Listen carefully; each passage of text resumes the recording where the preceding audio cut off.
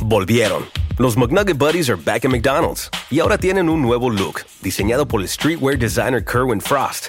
Cada buddy tiene su propio vibe, pero cuando el squad está completo se ven fire. Complete your buddy squad ordenando the Kerwin Frost Box.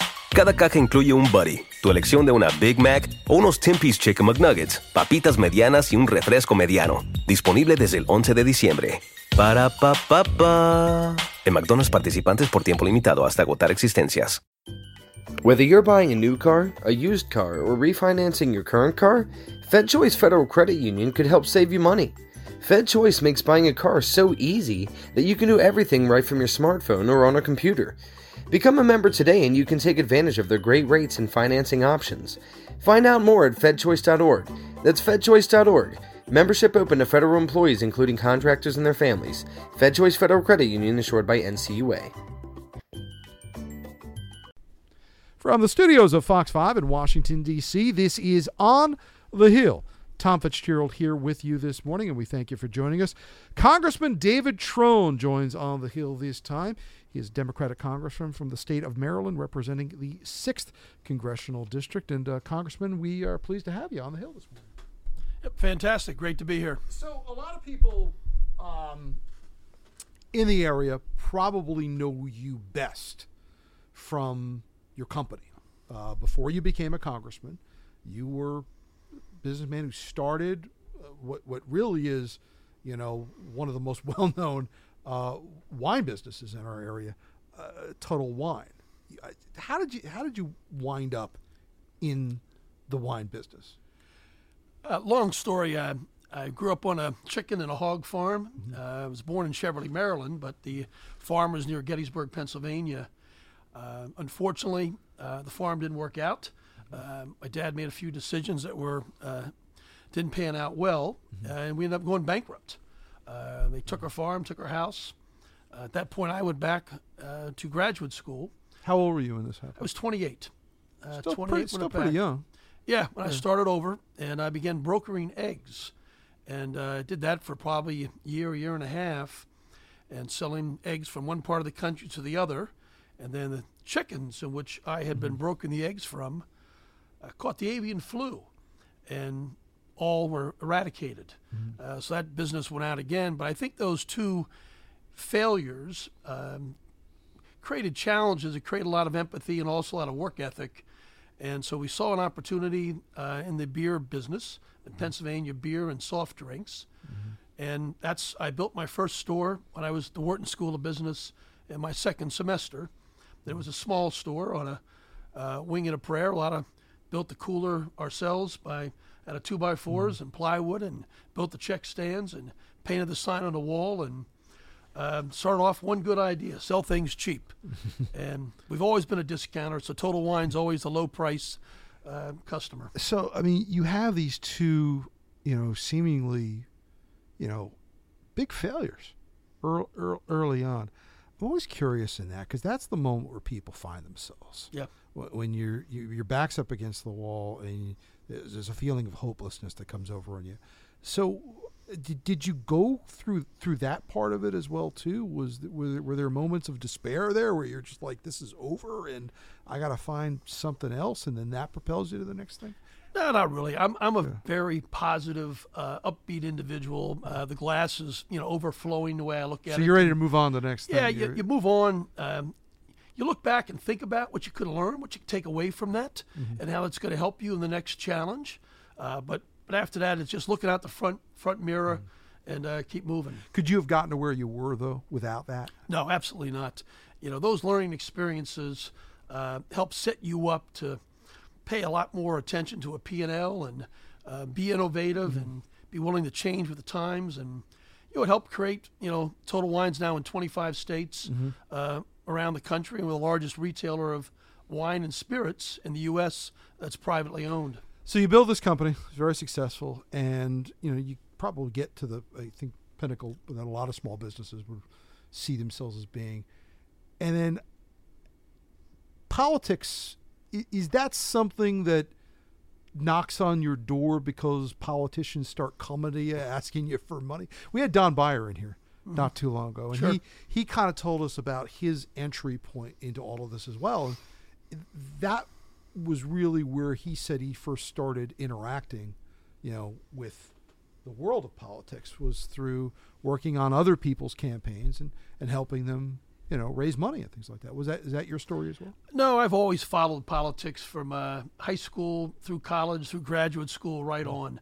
The only way we're going to really move things, in a really big way, is through the political process. What was the moment for you? Was it Watergate? Was it the Vietnam War? What initially sparked that interest? Well, certainly Watergate in the early 70s, spending that summer watching the Watergate hearings with Dean and whole Butterfield and the tapes and everything coming out. Dean was back up on the Hill a couple days ago. Yeah, it was just pretty surreal summer with the hearings. But I think just knowing that that's where change can happen, and also realizing America is just one part of this whole world, and we have an obligation to be leaders, and we can't just pull back and put our head in the sand. We've got to reach out and step up and help out. A lot of people sometimes, when they look at business figures who get into politics, I think some lay people probably scratch their heads sometimes and say, why would you want to do that? It seems like a headache, and it's a horrible thing to say about public service, because really it should be the ultimate calling for a lot of people. But politics has gotten so divisive and has gotten so negative in some respects. I think sometimes people look at people from the business world and go, why would you bring that upon yourself? What was it that you had that drive? Because you originally ran in another district first, in a primary, which you were unsuccessful in before you moved to the 6th District. Was it the chance to make a difference? Was it that you were frustrated about what you saw there originally, or what? Everybody you talk to in the business world, they're like aghast. I mean, why in the world would you ever, when you got this fantastic business, you've created 7,000 jobs, why would you ever do this and put yourself up for all the BS that is in politics and the craziness of it? But the key is, the only way we're going to really be able to move the needle is through the political process. So in our company, we can create a lot of jobs and offer a lot of value, and then that enables us to do a lot of philanthropy. So through our foundations, we've been able to help folks in, criminal justice system, education, all through addiction, things like that are important. But that's tens of millions of dollars that you can use to help folks, but really move the needle in a big way. That takes the government to move that needle. So when I saw the opportunity to run, we stepped up and put ourselves out there. It's a whole new business. It doesn't really rise and fall on merit, which is unfortunately it should. But it's a real chance to help on the issues of folks that are powerless, folks that don't have a voice.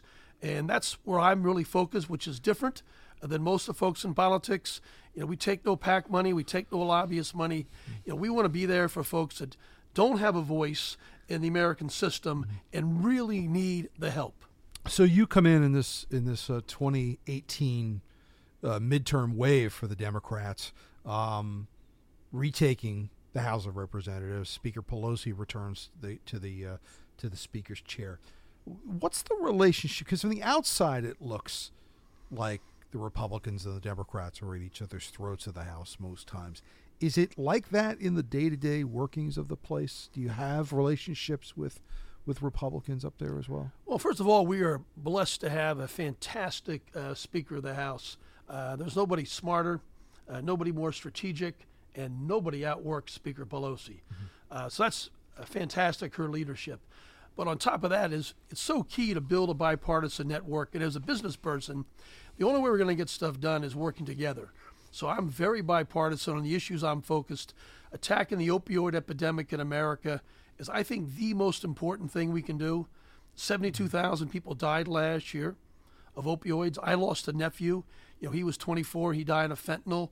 And everywhere we go, somebody knows somebody up close that's also died in this epidemic. Over 400,000 people. Oh, I have as well. You're working on this, and the local governments have been kind of sounding the warning bell about this for years. And it has steadily now moved up the chain to the county level, the state level, and now the federal government level. The federal government can't get in the police cars and it can't get in the ambulances. So when you look at this, what's the best use of Congress's ability here? Well, the best use is always working together, and that's why the talk about your previous question was getting out and working with Republicans. We put together a freshman working group where I've got on my team 63 freshmen and women, both parties, completely bipartisan, from 31 states, and our mission's all the same. How we're going to save tens of thousands of lives, and we can save and will save tens of thousands of lives, but the federal government has, just as you said, has got to partner with state, got to partner with local, because the solutions, the answers, are different in every locality. You mentioned a family member. I have a family member. Were old attitudes about drug use and about addiction and, unfortunately, drug overdoses. Yeah. Did that alter or slow down the response here? That what I find different about fentanyl is that this was something that was originally supposed to do good for people. It was supposed to be pain relief. But because it was abused and because it was overprescribed, it seeped into the bloodstream of this country in ways that it was never fully intended, and nobody took their foot off the gas before it was too late and the car hit the tree. Did that slow down maybe the response to this? Because people do kind of have this tendency sometimes to, well, if you abuse drugs, you're likely to be subject of something like this. Yeah, I think it absolutely did. You're definitely right. When someone's sick, they get cancer, you go to the hospital, and they help you out. Someone also is sick. It's a disease. Addiction is a disease. It's very genetic, and we need to treat this as a disease that it is. And unfortunately, we've turned this into a incarceration issue where we're 25% of the world's population that's incarcerated is right here in America, and yet we're 4.3% of the population. We can't lock our way up out of this problem. We've got to spend the dollars. We just passed a bill last week for $1.5 billion of state opioid response grants, because we've got to give the money to the states, get it to municipalities, so it can be tailored to each area's unique problems. You mentioned cancer a moment ago, and you've faced this in your own life. How are you feeling right now, by the way? I feel great. Thank you very much for asking. We've had clean checkups and went through radiation, chemotherapy last summer. Right during the middle of the campaign. Then we had an operation, and so far so good. Johns Hopkins has done an awesome job, and but so many other folks are cancer survivors, and it just adds the empathy that we feel to help those that, as again, don't have a voice. I've spoken to Governor Larry Hogan about this, and he's faced cancer himself, and he had kind of said that it did alter his view of this issue, and not only internally for himself, but also the community of cancer survivors that are out there right now. Joe Biden has talked about the cancer moonshot, and you've been a voice for expanding research, medical research as well too. Are we where we need to be, and are we devoting the kinds of dollars that we need to do the kind of research to maybe address not only cancer, but a whole host of other diseases that we could theoretically go a long way towards a cure? Yeah, I think you've got your finger on a real crucial issue, and that's America, and especially Congress, is so focused on the short term today, just passing this year's budget. We need to change our perspective and think long term about the next and the next generation. And medical research, scientific research for climate change, more focus on education. These are the areas that are all about the tomorrows that our kids and their kids need to experience. And if we don't spend those dollars up front, we're not going to create those tomorrows. But medical research, this year we have a record $41 billion to NIH. But you know what? We've proposed doubling NIH's budget, and we could do that. The money that was wasted on the Trump tax cut, those dollars should have gone to the NIH and other research facilities to drive medical research for cancer. Alzheimer's costs America $270 billion a year. And my dad, your dad, both died of Alzheimer's. We know this cost. It's unbelievable. And the other part of that is not only the people that are physically dealing with the effects of something like dementia or Alzheimer's themselves. It's the drain that it puts on the family members who wind up as a sandwich generation, where they may be taking care of their own kids and then taking care of their parents as well. It's an insurance issue as well too. Catastrophic long-term health care insurance for rest homes or nursing homes or daycare, things like that.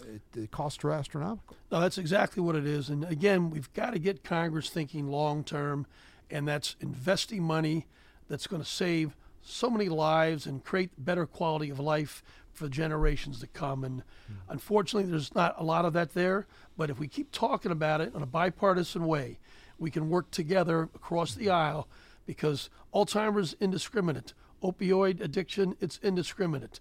I mean, we've got to spend the time and the effort, and that's what forming a team is all about. So you take those lessons from business of teamwork and working with people together to get good stuff done. I want to talk about your district. On the television program, we were chatting a bit about the size of the 6th Congressional District. It pretty much, for people who maybe not be totally oriented on Maryland's Congressional District, it's pretty much the panhandle of Western Maryland.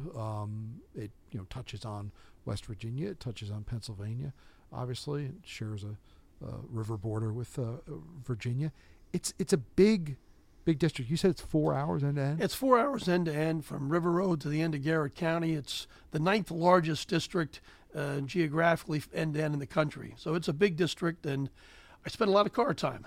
I mean, you gotta put in the hours. Yeah. And we've really focused a lot on Western Maryland also, because the problems out there with the opioid epidemic has really hammered all of Appalachia. West Virginia, Western Maryland, Lower Pennsylvania. So that's an area that we've really spent time. We've opened 3 offices out there, and our predecessor had 1.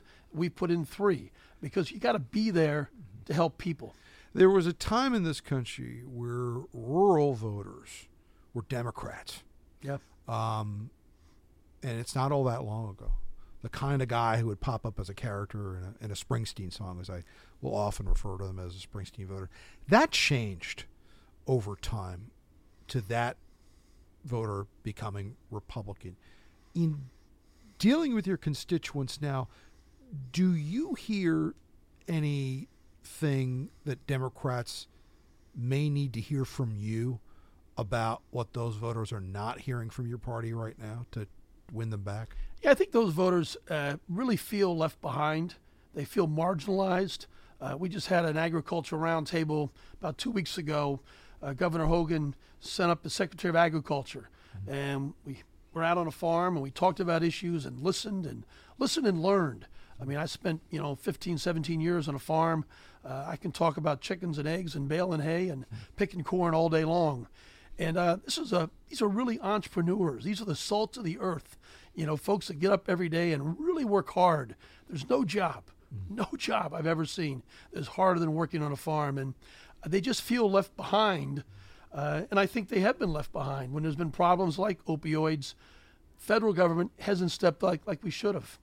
It is amazing, too, because when I'm up on the Hill, when the Farm Bill comes up, as it will, again at some point, there's no bigger issue.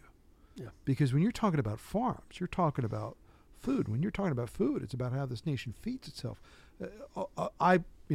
My family's spending their summer on my in-laws' farm in Ohio this summer. Many of the farmers seem frustrated by Washington because economic policies that get set at this highfalutin level really wind up affecting this. And I'm thinking about right now with tariffs that are being put on things like soybeans to China. Farmers aren't happy about that right now, but is there a disconnect between what goes on here in Washington as opposed to not paying attention what its effect is going to be? There's definitely a disconnect. I mean, farmers are just awesome Americans, awesome entrepreneurs, and all they're asking for. They really are the best people. I could just sit and talk to a farmer for hours, and every sentence will be something that I never knew before. Yeah, it was just a great way of life that I just hated to leave. It was so awesome. But they remind me of the fishermen that I grew up with. They really do. And all they're asking for, though, is a level playing field. If they can get a level playing field, American farmers can compete with anybody. Tariffs are just simply a bad idea. We should never be involved in a shooting war on tariffs. Let's eliminate that and let the farmers compete, and they will. You also in that district represent some areas down in Montgomery County that are a lot more suburban, though. Are there parallels? Are there similarities between your constituents, say, down county, than in the more rural parts? Well, there's a big ag reserve down county, so I mean there's a lot of focus and appreciation for our environment, and so you get that connectivity that we've only got one place to live, and if we don't think long term, we're not going to protect the ag reserve. We've got to protect our family farms, so we certainly got that all, a lot of continuity in that area. In this freshman class right now, you have had some members who have been quite outspoken. But there are others of you, I'm thinking of maybe Mickey Sherrill up in New Jersey, a Democrat, a military veteran, who does not get the kind of attention that maybe, Congresswoman, Anacostia-Cortez gets, or Congresswoman Omar gets. In your freshman caucus, how do people react to that? That there was a time here in Washington, especially when I started here 18 years ago, where freshmen were kind of seen and not heard for a while. That's not the case anymore with your class. You're all heard. You're all heard a lot. Is that because of you came in on this wave of the midterm, and you're there to kind of take the reins for this next generation? I think there's sometimes a misrepresentation in the media with what the freshman class is about, and shouldn't be about the shiny new thing. And absolutely, there's half a dozen folks that really live on Twitter and bring up some really important, provocative issues, and that's great. But there's also another 70 or 80 folks that are right in the middle, like Mikey Sherrill, New Jersey. She's fantastic. I mean, Susan Wild out of Pennsylvania. Folks like Joanna Hayes, School Teacher of the Year out of Connecticut.